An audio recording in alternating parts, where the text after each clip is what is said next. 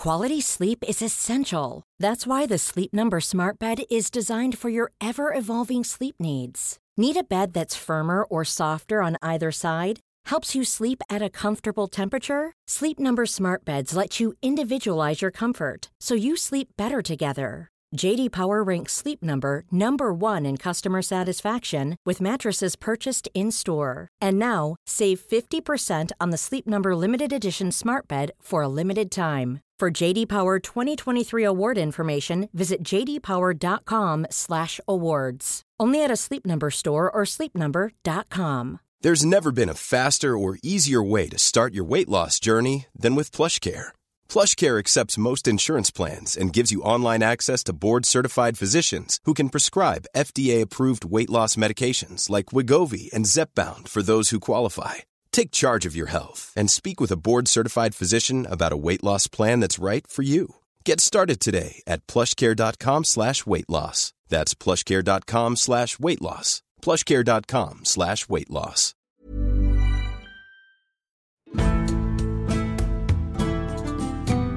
Welcome to this episode of Gone Medieval. I'm Matt Lewis. I'm not going to lie to you, this one feels pretty special.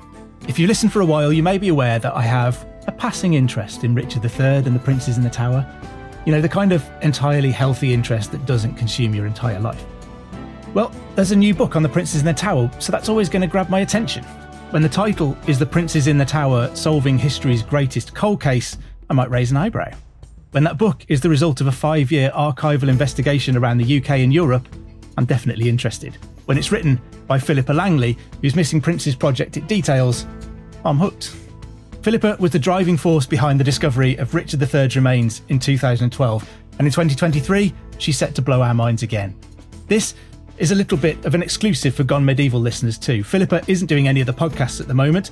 Her book is released on the same day as this podcast goes out, and you can follow her story in a documentary on Channel 4 tomorrow on Saturday the 18th of November. But for now, you're in the place to be. What's that? Enough wittering, Matthew? Get on with it. Okay, I'm going to shut up and I'm going to get Philippa on and we're going to talk Princes in the Tower. Welcome back to Gone Medieval, Philippa. Thanks for having me, Matt. It's good to be here. It's brilliant to have you back. It's always a pleasure to talk to you about the incredible things that you get up to. So I guess to start off this conversation, we're going to get to the really juicy stuff in a little bit. But what is the Missing Princes project? Why was this project begun? I think there's a two-part answer to this question because we have to go back a little bit because it was influenced by the Looking for Richard project and the importance of evidence-based research. A lot of research was done for that project, which countered the belief by historians based on a 17th century story of rumour, hearsay and gossip that the king's remains had been dug up and thrown into the River Soar. I'm sure you remember that story. So a lot of that project was about undertaking evidence-based research in order to find out what really happened and where the king was buried. But I think the second part to this question is there was a catalyst. There's always a catalyst, isn't there, for everything? And there was a major catalyst for this one. And it came from an article in the Daily Mail that was published during the reburial week of Richard III. And its headline said, and I'm probably paraphrasing here, but it headline said, "It's mad to make this child killer a national hero." I think I remember reading that same headline. I remember seeing that, yeah. Do you remember seeing that? Because that was a really big moment for me because it went through all of the traditional narrative, if you like. At the time, I was thinking, okay, this might be true. This might be what happened. But it didn't cite any evidence. So I started to think that, you know, we needed to undertake another evidence-based project. So literally, leaving Leicester, leaving the reburial of Richard III, I was thinking I needed a new research project. So it was straight out of one and into another. And I mean, where else would you go after finding Richard III than perhaps the greatest mystery, controversy that has surrounded his reputation ever since his lifetime? Again, before we get into the real juicy meat of what we're going to talk about, how and where has the project been working? How has it been looking for material? Well, it's formulated as a police cold case investigation. And what's been really exciting about that is you open all doors, if you like. You look under every stone. So the project operates on an international level, and we look for everything. So my intelligence gathering, I don't judge anything. I can't prejudge anything. I can't tell people what to look for. All I say is go and look and find things, and whatever you find, send it in to me. So it's pretty huge, and it got huge pretty quickly. I've got over 300 members worldwide involved in it. And the intelligence gathering as well got enormous. And I've currently got on my computer over 300,000 files relating to this investigation. And it destroyed 3 computers. So in the end, I had to get a specialist to build a supercomputer so that it could cope with all of the information that I was uploading the whole time. But I think what is really useful about that is it allows you to cross-check and reference all of the material that's coming in. And I think, as I said, I just opened the door. I said, whatever you find. And the welcome email, if you like, for all those members who joined, it was very clear, and it said, go to your local archive, ask what they have for 1483. Then 1484, then 1485, then 1486.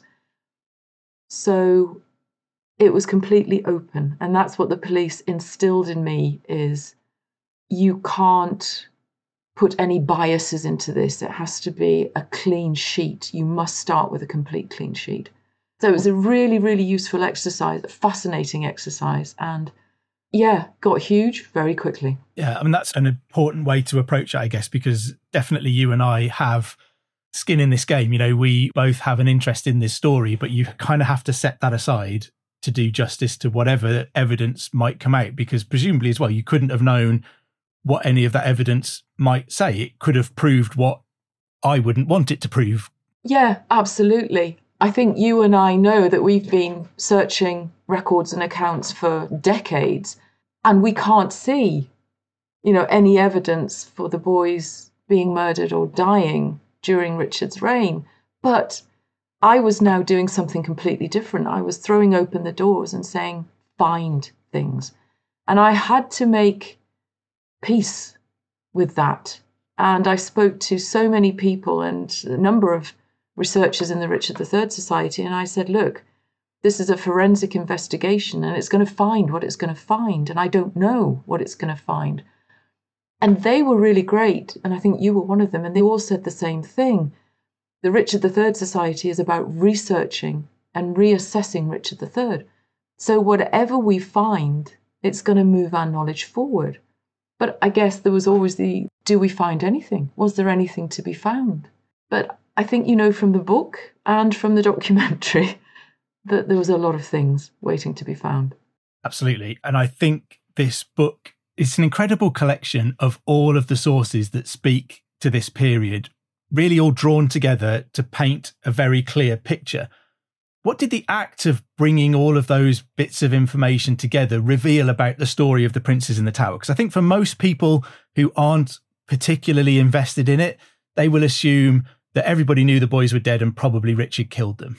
Yeah, absolutely. And I think this is another huge learning curve from the police and the specialists that I was working with, the barristers, the lawyers, the judges, all of that, in terms of the methodology of the project. Because the big, big takeaway from what they gave me was you cannot use hindsight. You cannot think that you know what's going on. You can't prejudge anything. So what the intelligence gathering did, which was absolutely remarkable, was it built a chronology. It built a timeline, starting from the key moment, which was the location and the place where the last sighting of them. So you go right back to the Tower of London, right back to June of 1483, and that's your entry point there. And then you build the timelines from there using every single source that you possibly can. And once you started to do that, that was about 4 years of work for me to start building that and to looking at it. And once you do that, what I found was quite remarkable, because it defied all of my expectations across the board, because I could find no evidences at all for the boys dying during King Richard's reign. There was nothing. And to give you an example of that, we have the elder boy mentioned in administrative records throughout King Richard's reign. And this is one of the things that the police told me. In order to find the truth of what's really, really going on, you've got to go to the administrative accounts. You've got to go to the ordinary, everyday nuts and bolts of what was going on. Follow the money, follow the law. I mean, obviously there was chronicles that were written, and I couldn't afford to ignore them, because you can't afford to ignore any information. And this is where we could see the change, if you like, in the chronology. Because what you're seeing is Edward V being mentioned in these day-to-day administrative accounts. And he's mentioned simply in terms of the timeline. So if they're talking about something that took place from April to June 1483, when Edward V had been the named king, they talk about at the time of the bastard Edward V, the bastard king. So they talk about him in these terms, and that goes on throughout Richard's reign. But what is really, really interesting in terms of this is they don't offer any prayers or pious observances for his soul. So nobody's saying that he's died. So what we get is this picture of normal life, if you like, that things are just ticking over as you would expect them to see in all of the administrative accounts. There's nothing unusual going on. And I think in terms of, well, as the younger boy, he wasn't so important. He wasn't the heir, or hadn't been the heir, hadn't been the named king. And there's an account in Cambridge, again, it's in the treasurer's accounts for the city of Cambridge, which records a payment to Richard, Duke of York. And this is written on the 8th of September, 1484. Now, once you analyse the timeline, this actually looks like it was probably a mistake, and they were meaning Edward, Earl of Warwick, who was in King Richard's household at this time, because King Richard had visited Cambridge in, I think it was the 9th to the 11th of March, 1484, with his household, including the Queen Anne, and including his son, and John Howard, Duke of Norfolk, was there. So we think it was a cleric who was writing it up in September, getting it wrong. But what is really interesting about that, again, is the cleric was writing these records of payments to Richard, Duke of York, and not thinking there was anything abnormal in doing that. So it was highly suggestive that in Cambridge, at least, in September 1484, they believed that Richard, Duke of York, was alive. So that is a very long-winded way of saying that, yeah, the first 4 years of the project, I delved into every single administrative account and upturned everything that I possibly can. And I think it was at that point that I had to extend the investigation, because I'd been looking for their deaths, for anything that I could see, and there was nothing. So I needed to then say, okay, what if they survived? So I needed to go into that now. And that was in about 2019. The other thing that I do need to tell you was I made another discovery. And this again was a huge discovery in terms of the project, because what I had to do, and again, this came from the police specialists, is you have to do a forensic analysis of key moments. And you have to absolutely dive in, and you have to look at things, if you can, second by second, minute by minute, hour by hour, day by day. And I had to do this for Bosworth, for the Battle of Bosworth, because this is where the worlds of Richard III and Henry Tudor collided. This was a key marker for me in trying to understand what was going on in this period of history. And what I could uncover from this was we could see that the entry point for the story of murder into England came with Henry Tudor and his French and foreign invasion force. We have the first mention of the boys being murdered on and around the 14th of August, 1485, with a Welsh poet who writes a poem about Henry Tudor after the Battle of Bosworth, immediately after the Battle of Bosworth.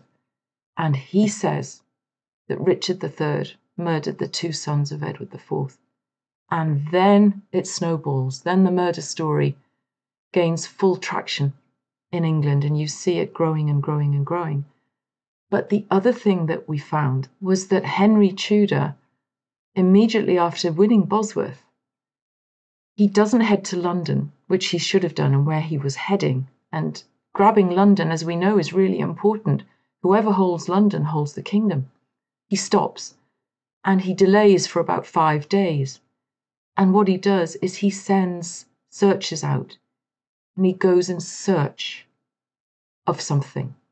And what it looks like, and what I can see from the information that I found, was he was looking for the sons of Edward IV.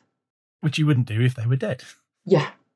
Okay, so there are some pretty important and explosive finds in the book from amongst those archives.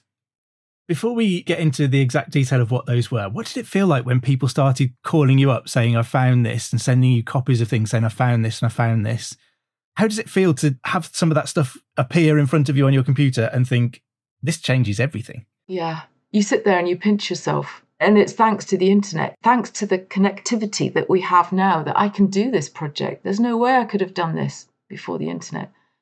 And I remember the first one that came in, the big one, in terms of when we'd extended the project to look for what we could see, particularly on the continent, because so many documents were lost and destroyed by Henry VII and his historian Polydore Virgil, that it was hampering the investigation in the UK. But I remember it was May 2020, and I got contacted by a member of the Dutch research group called Albert Janderoy. And he said, Philippa, I found something in the Lille archive in France, and I can't believe what I'm looking at.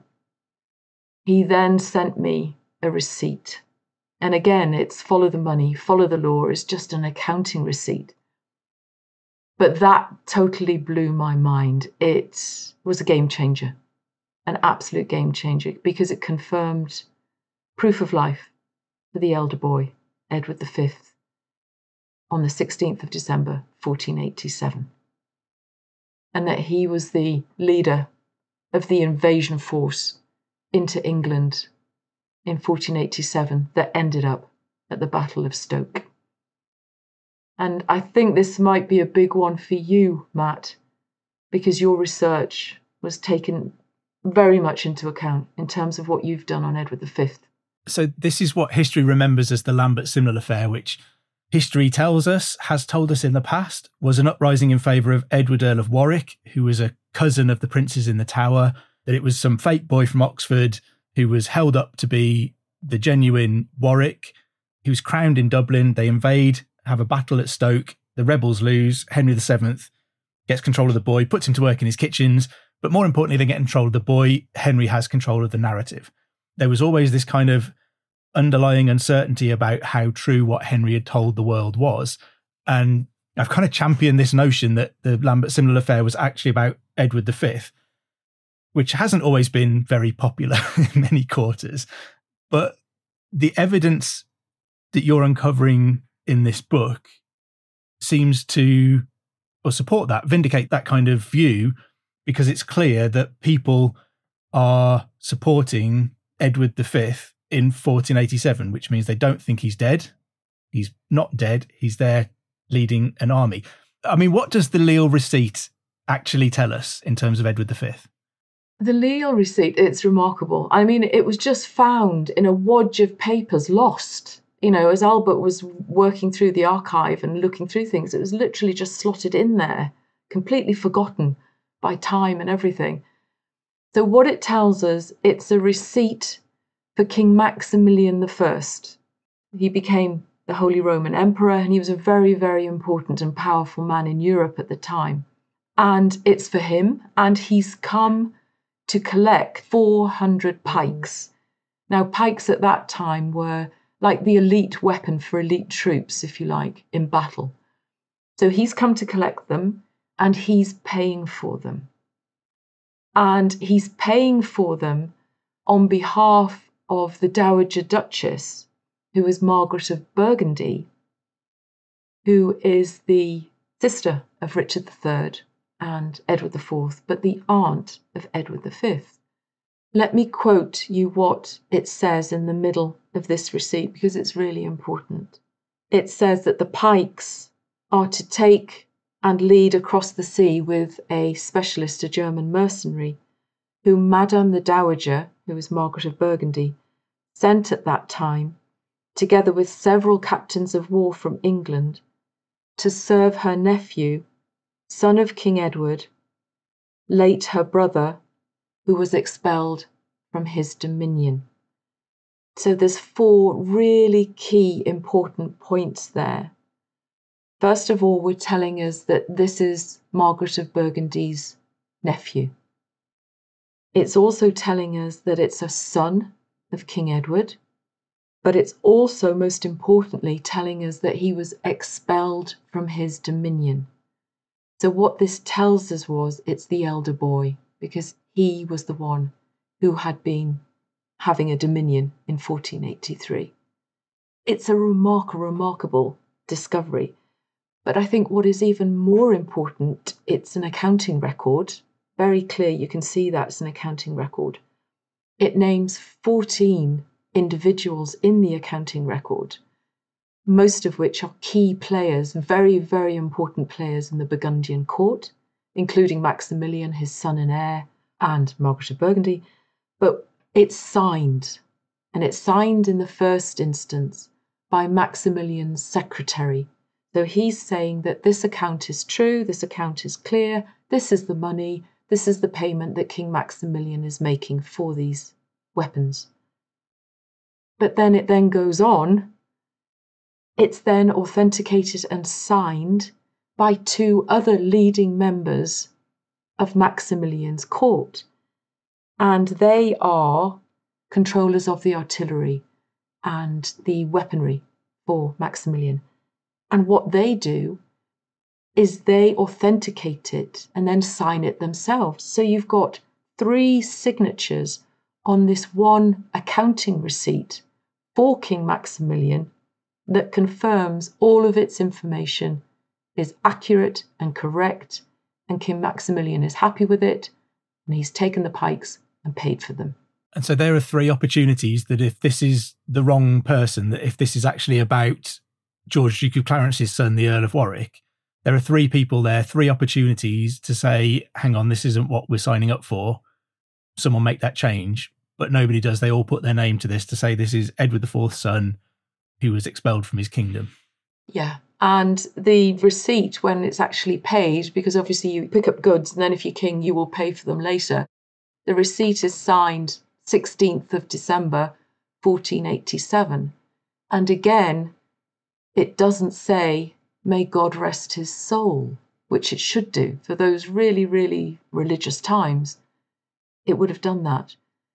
So this is a really interesting point because it's suggestive that Edward V survived the Battle of Stoke, or at least they thought he had. Yeah, so Stoke is in June 1487, and if that receipt is being written in December, that suggests that 6 months later, people were still saying that this was an uprising in favour of Edward V, but also at least suggesting that they, as far as they knew, he was still alive at that point. Yeah, so this was a real game changer moment.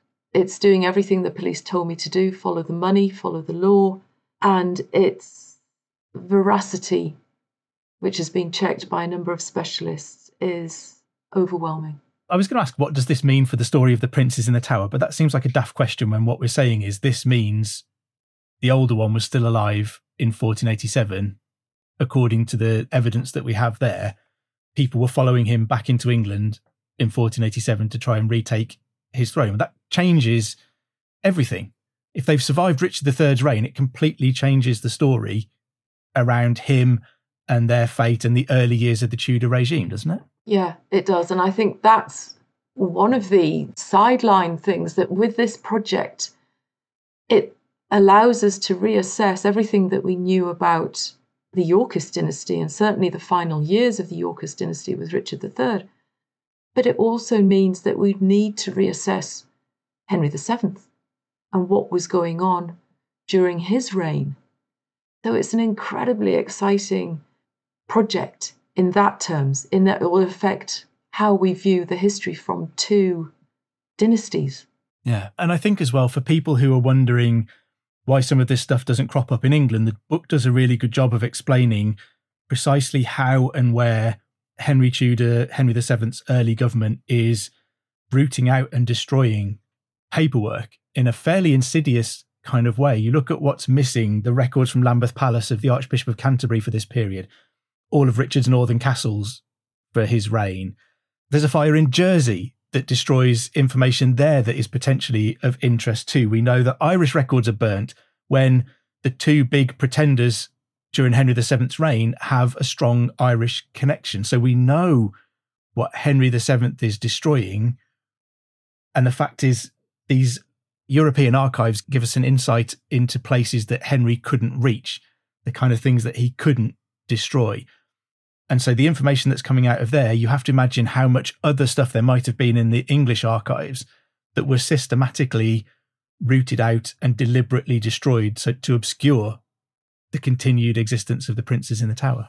And I think you're absolutely right. And the burning of the Jersey archives is key, because what I can see from where Edward V was during Richard III's reign and the early part of Henry Tudor's reign, we can see that he was very likely in the Channel Islands. Because again, following the law, following the money, we have accounts that this King Edward, who was going to fight against Henry VII, came from Guernsey. He came from the Channel Islands. So he had been expelled from his dominion. And I think when you put this receipt in the context as well of all of the other suggestive information that we have about the Lambert Simnel affair actually being about Edward V, it really tips the scales for me. It really shifts that momentum and makes that feel much more likely.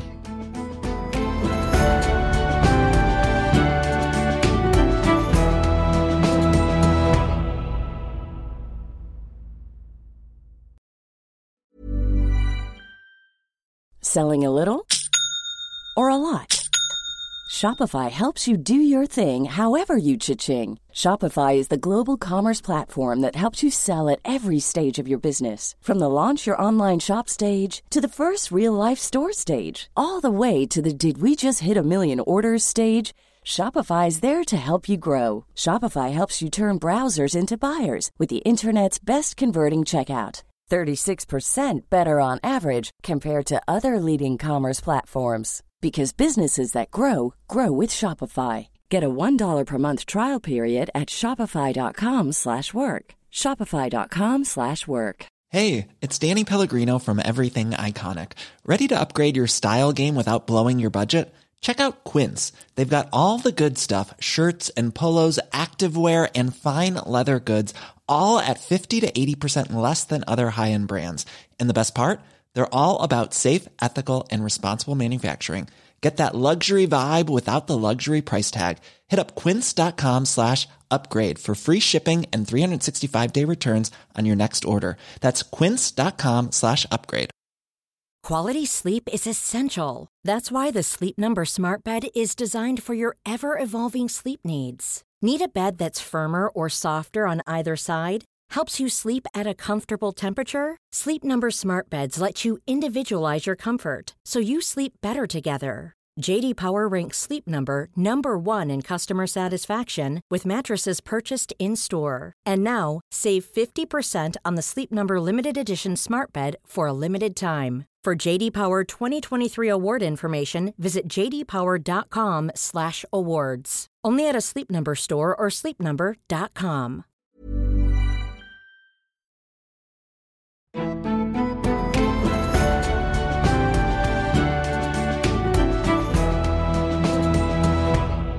And I guess then if Edward, the older of the princes in the Tower, survived beyond 1485, you'd like to think that Richard, his younger brother, might have done too. What did you discover in relation to his story? Yeah, you're right. I mean, it would be suggestive that his younger brother survived as well. But again, you can't take anything as read, and you just have to go in and start looking and see whatever you can find. And I was then contacted in November 2020. 2020 was a big year in terms of the Missing Princes project. And this came from the Dutch Research Group again, but this was from a person called Nathalie Nijman, and she's the lead member of the Dutch Research Group. She's a criminal lawyer, and she'd spent 4 years searching archives. She'd done an awful lot of research work, and she found something that, well, I think I say at the time when I see it, and you'll see this in the documentary, it was just utterly mind-blowing.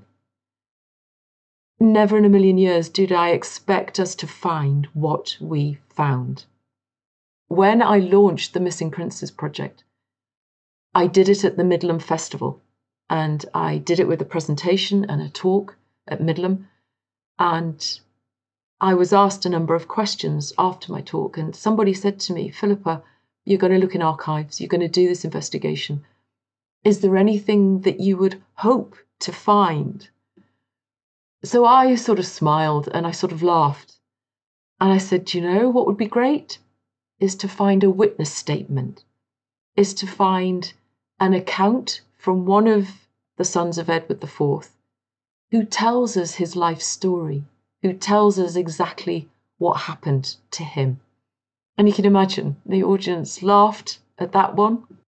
But this is exactly what Nathalie Nijman found.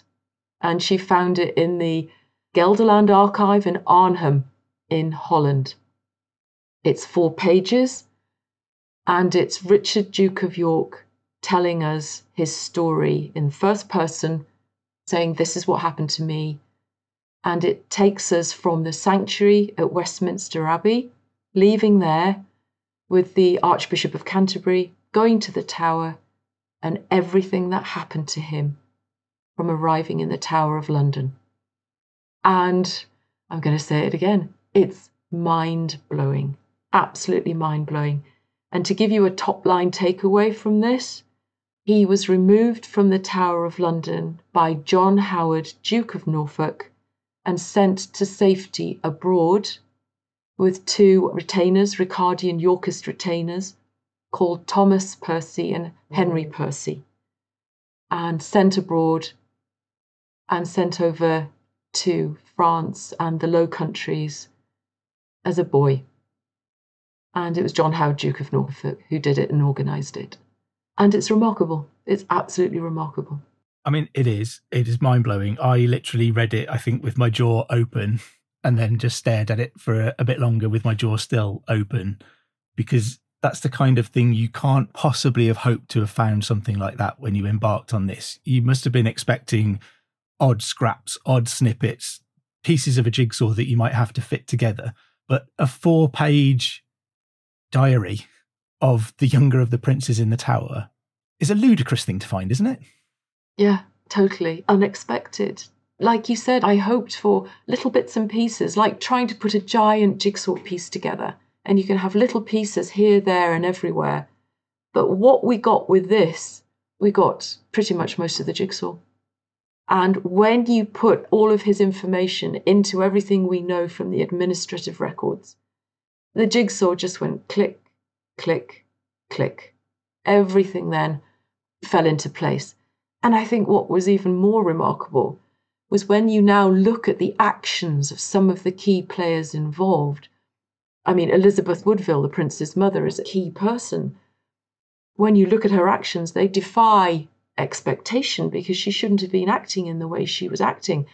But when you now put this witness statement, when you now put the Lille receipt, when you now put all of the administrative records from Richard's reign into the jigsaw, all of her actions make absolute sense because she knew both boys were alive.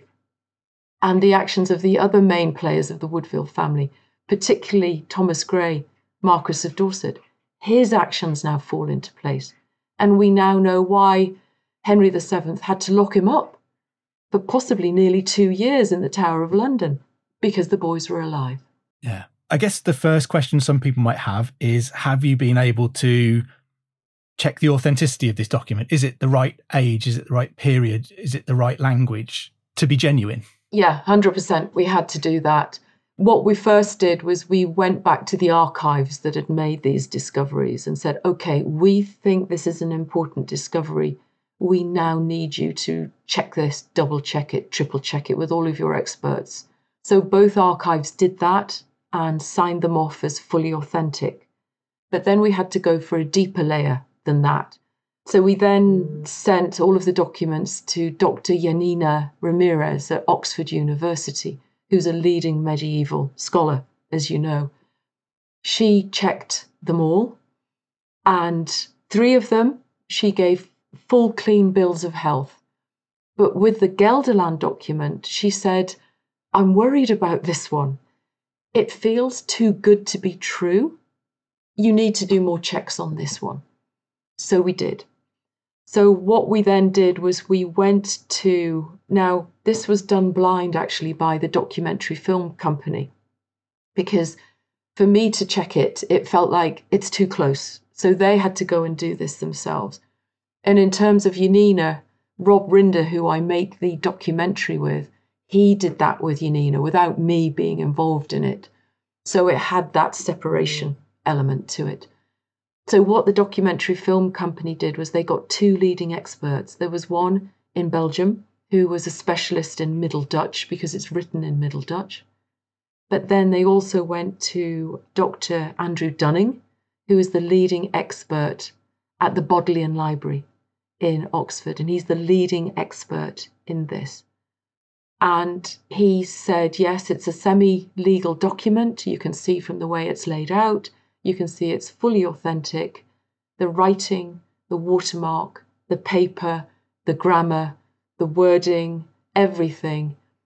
It's fully authentic. This is the real deal. And that's not even the only bit of information that you found relating to Richard, Duke of York either. There was some more receipts and documents that had kind of seals attached that all kind of add weight to this idea that the person that history remembers as Perkin Warbeck being the real, genuine Richard, Duke of York. That's the direction that all of this evidence now points. Yeah, and you know, what was really interesting was after we found the Gelderland document, the witness statement, we're still searching. We're searching archive after archive after archive across Europe.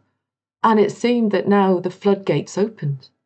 And we started finding, as you said, we found something in Dresden, which was remarkable because it had Richard, Duke of York's signature. But now he's calling himself Richard of England, and he's got his royal monogram. And he has a royal seal attached to it with the royal arms of England, with the closed crown of a king. And it's got a royal R at the bottom, a little R at the bottom. But it's also got the roses of York and the sons in splendour of his father surrounding it and encircling it. So this is the most remarkable find, again, that we've had double and triple checked. But then we also found another document in the Austrian archives, which comes from King Maximilian, and it's a letter from King Maximilian. And he describes meeting Richard, Duke of York, and he talks about the 3 birthmarks, the 3 body marks that he has that are absolutely unique to him, and that everybody who knew him recognized him by these marks. And it's his eye, his mouth, and he's got a mark on his thigh. And then Maximilian says he's the real deal. This is Richard, Duke of York. And then he comes in with his full support behind Richard's push for the throne. So not only do we have Maximilian ploughing, well, millions and millions and millions into the push for the first boy, Edward V, and his drive for the throne, he now comes again with the second boy, Richard, and ploughs in even more money for his drive for the English throne. He fully supports both princes in the Tower. Do you have any sense of what was in that for Maximilian? I think he was very close to Margaret of Burgundy, but also he does seem to have had Yorkist tendencies. you can see that he tried to make peace with Henry VII and do deals with him, but Henry was not treating him well. And I don't think he rated Henry. He clearly felt that he was not of the blood royal, and he wanted somebody of the proper blood royal, a Yorkist, who could be the true King of England. But for sure, if one of the boys became king and Maximilian was behind that and aided that, there's going to be great trading deals. There's going to be a great relationship between the two. So he's going to get his money back big time. But of course, when Edward V died at Stoke Field, he didn't get that money back. And then he goes in and goes again with Richard, Duke of York, which again defies expectations. He shouldn't have done. He should have just said, look, I've done it once, I'm not doing it again. But he goes fully behind him. Yeah, and I mean, we do know from other documents that Maximilian also extracts from Richard of England a promise that if he dies without heirs, then Maximilian's family will become heirs to the throne of England as well. So Maximilian's acquiring the potential for a bigger empire there too, if he backs this to some extent. Yeah, for sure, 100%. And I guess then just to round off the two stories, you alluded there to the fact that there's a suspicion that Edward V could have died at the Battle of Stoke in June 1487. How certain are we about what happened to him at the end of what we remember as the Lambert Simnel affair? Do you know, that's one of the big parts of the investigation that we're undertaking now. And there's a key line which is happening at Coldridge in Devon. And you may have seen this. It was reported in the Telegraph and in the newspapers, because Coldridge is very, very unusual. It is full of Yorkist imagery, and it has a big window to crowned Edward V, age 16, wearing his crown with his sceptre, being crowned in Dublin Cathedral. So we don't know. The person at Coldridge who put a new chantry chapel in is somebody called John Evans. We've not been able to find this man in the records anywhere, even though he's in quite a position of some authority locally, and he's quite wealthy because he can build this new chapel on the Coldridge Church. So that investigation is really interesting to see if Edward V had a connection there. And there is a thought, was Edward V John Evans? Had he been badly injured at Stoke Field and was allowed to live his life out there at Coldridge in peace? Because one of the really interesting things that we see is that Elizabeth of York was not crowned until November 1487. There was a huge delay. Now, this delay has always been thought to be because Henry Tudor didn't want her to be crowned because he needed a moment to be king without her being crowned queen. That could be part of it. Another part of that could be that Elizabeth Woodville and the Woodvilles didn't want Elizabeth of York crowned because they knew that Edward V was alive. Because once you're crowned, you can't go back. You absolutely can't go back. So there's another line of investigation there. But yeah, looking for what happened to Edward V after Stoke is a big one. He may have died. But again, you'll see in the book that there's evidences from Ireland that they believed that he was still alive in 1488. The only thing that we can say for sure is that he was politically dead by April 1491, because that's when his Garter stall was reallocated to Prince Arthur, Henry VII's heir. And then if we are understanding now that Perkin Warbeck was in fact the real Richard, Duke of York, then he's executed in 1499. And is that the end of the younger of the princes in the Tower? Yes, it seems that that probably was. But again, there's a question mark, because before he was executed, he was badly beaten and tortured so that his face was unrecognisable. And presumably those two marks on his face that he's talked about are the reason that his face has to be obscured. Yeah, the eye and the mouth. And plus, we have a drawing of Perkin Warbeck taken from a portrait made during his lifetime. And by the way, we're searching for that portrait now because we want to find the original. But you can see that his resemblance to Edward IV is remarkable. He's like a mirror image of Edward IV.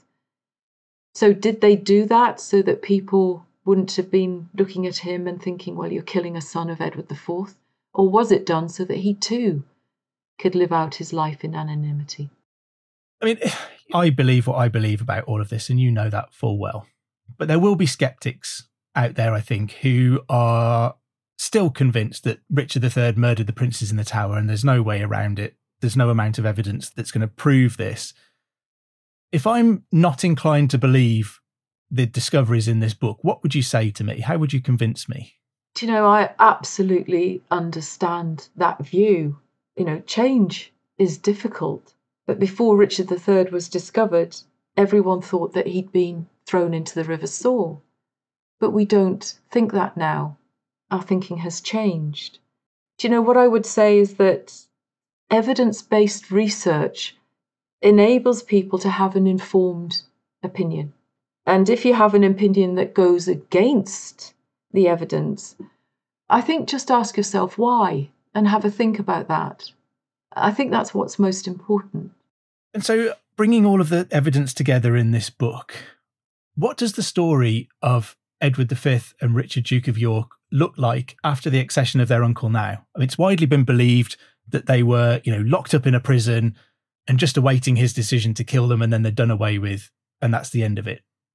What does their story look like now? Yeah, their story's very different.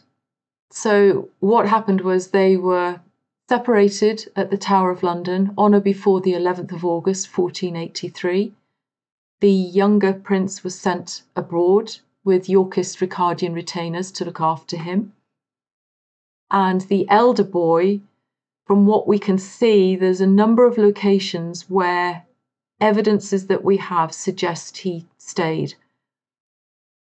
Potentially in Gipping, in Suffolk, which was Sir James Tyrrell's home. He might have been there for a while. But there's also a contemporary eyewitness account from a Silesian envoy called Nicholas von Poplo, who records that sons to the princes were kept like princes at Pontefract Castle, and he visited Richard from the 1st to about the 5th of May 1484, and he records that. And Pontefract Castle at that time makes absolute sense, because this is where King Richard's bastard children stayed. So to put one or more of the bastard children of Edward IV living with them in a royal nursery there makes sense. So definitely it looks like, from what I can see, that Edward V was sent north, but at some point, probably immediately prior to the Battle of Bosworth, he was expelled from his dominion and sent to the Channel Islands. And that makes sense because you've got an invasion force coming, and Richard needed him out of the way. And the Channel Islands was the ideal place for Edward V to be sent. And then when Richard dies at Bosworth, he is removed from the Channel Islands and sent to Yorkshire to join Francis Viscount Lovell, who was Richard III's right-hand man in Yorkshire. And from there they go to Ireland, and from there he starts his claim for the throne. Because what had happened by then was, in January 1486, he'd been legitimised by Parliament. So he was now the legal king of England, the legal heir to the throne. Is the Missing Princes project ongoing? Is it still exploring archives in the hope of finding more information? Yeah, it is. It absolutely is, because we've got this big jigsaw and most of the pieces are now in place, but there's some pieces that we still want to find. Can we find the final resting places of both princes? Their burial locations. So we're really, really strongly looking into that. Basically anything we can find in Europe in particular, where Henry VII's arm and hands couldn't reach. And so all of this begins to feel a lot like job done. Is Richard III exonerated of any involvement in the murder of the princes in the Tower? Yes, I would say yes. The book is a 165,000 word manuscript of evidences that are presented, and the totality of evidences in the book confirms that. But in terms of the documentary that you're going to watch tomorrow evening, then you need to watch the documentary. I'm looking forward to it already. I know what I'll be doing with my Saturday evening. Well, thank you so much for joining us, Philippa, and running through all of that. It's absolutely incredible, a testament to what can be found if you look at things with open eyes, I think. Thank you very, very much for joining us. Matt, you're very welcome. And thank you also for taking part in the documentary. So everyone's going to see you tomorrow evening as well. And that's not a reason to turn off, obviously. You know, you'll have to endure my face to get to the really interesting bits that Philippa is going to show you. Thank you very much for your time, and thank you so much for detailing all of that fascinating information for our audience. I'm sure they really appreciate hearing it all, and can now go out and buy the book and watch the documentary and fully understand everything that you found. It was my pleasure, Matt. Thank you for having me. Philippa's book, The Princes in the Tower, Solving History's Greatest Cold Case, is available from today, if you're listening on the day of release, 17th of November 2023. I've had the chance to read it, and you will not be disappointed. A huge thank you to Philippa for joining us to run through these astonishing finds. Congratulations to everyone involved in the Missing Princes project. It's proved a triumph of original research undertaken with open eyes. I'm convinced, but that's probably not a surprise. This book is pushing on a very open door with me. But I think it shifts the onus onto those who wish to prove that the princes in the tower did die. Go on, prove it. I look forward to hearing what you make of this new evidence in the greatest mystery in history. There are new episodes of Gone Medieval every Tuesday and Friday, so please join us next time for more from the greatest millennium in human history. Don't forget to also subscribe or follow us wherever you get your podcasts from, and tell all of your friends and family that you've gone medieval. If you get a moment, please do drop us a review or rate us anywhere that you listen to your podcasts. It really does help new listeners to find us out. Anyway, I better let you go. I've been Matt Lewis, and we've just gone medieval with History Hit.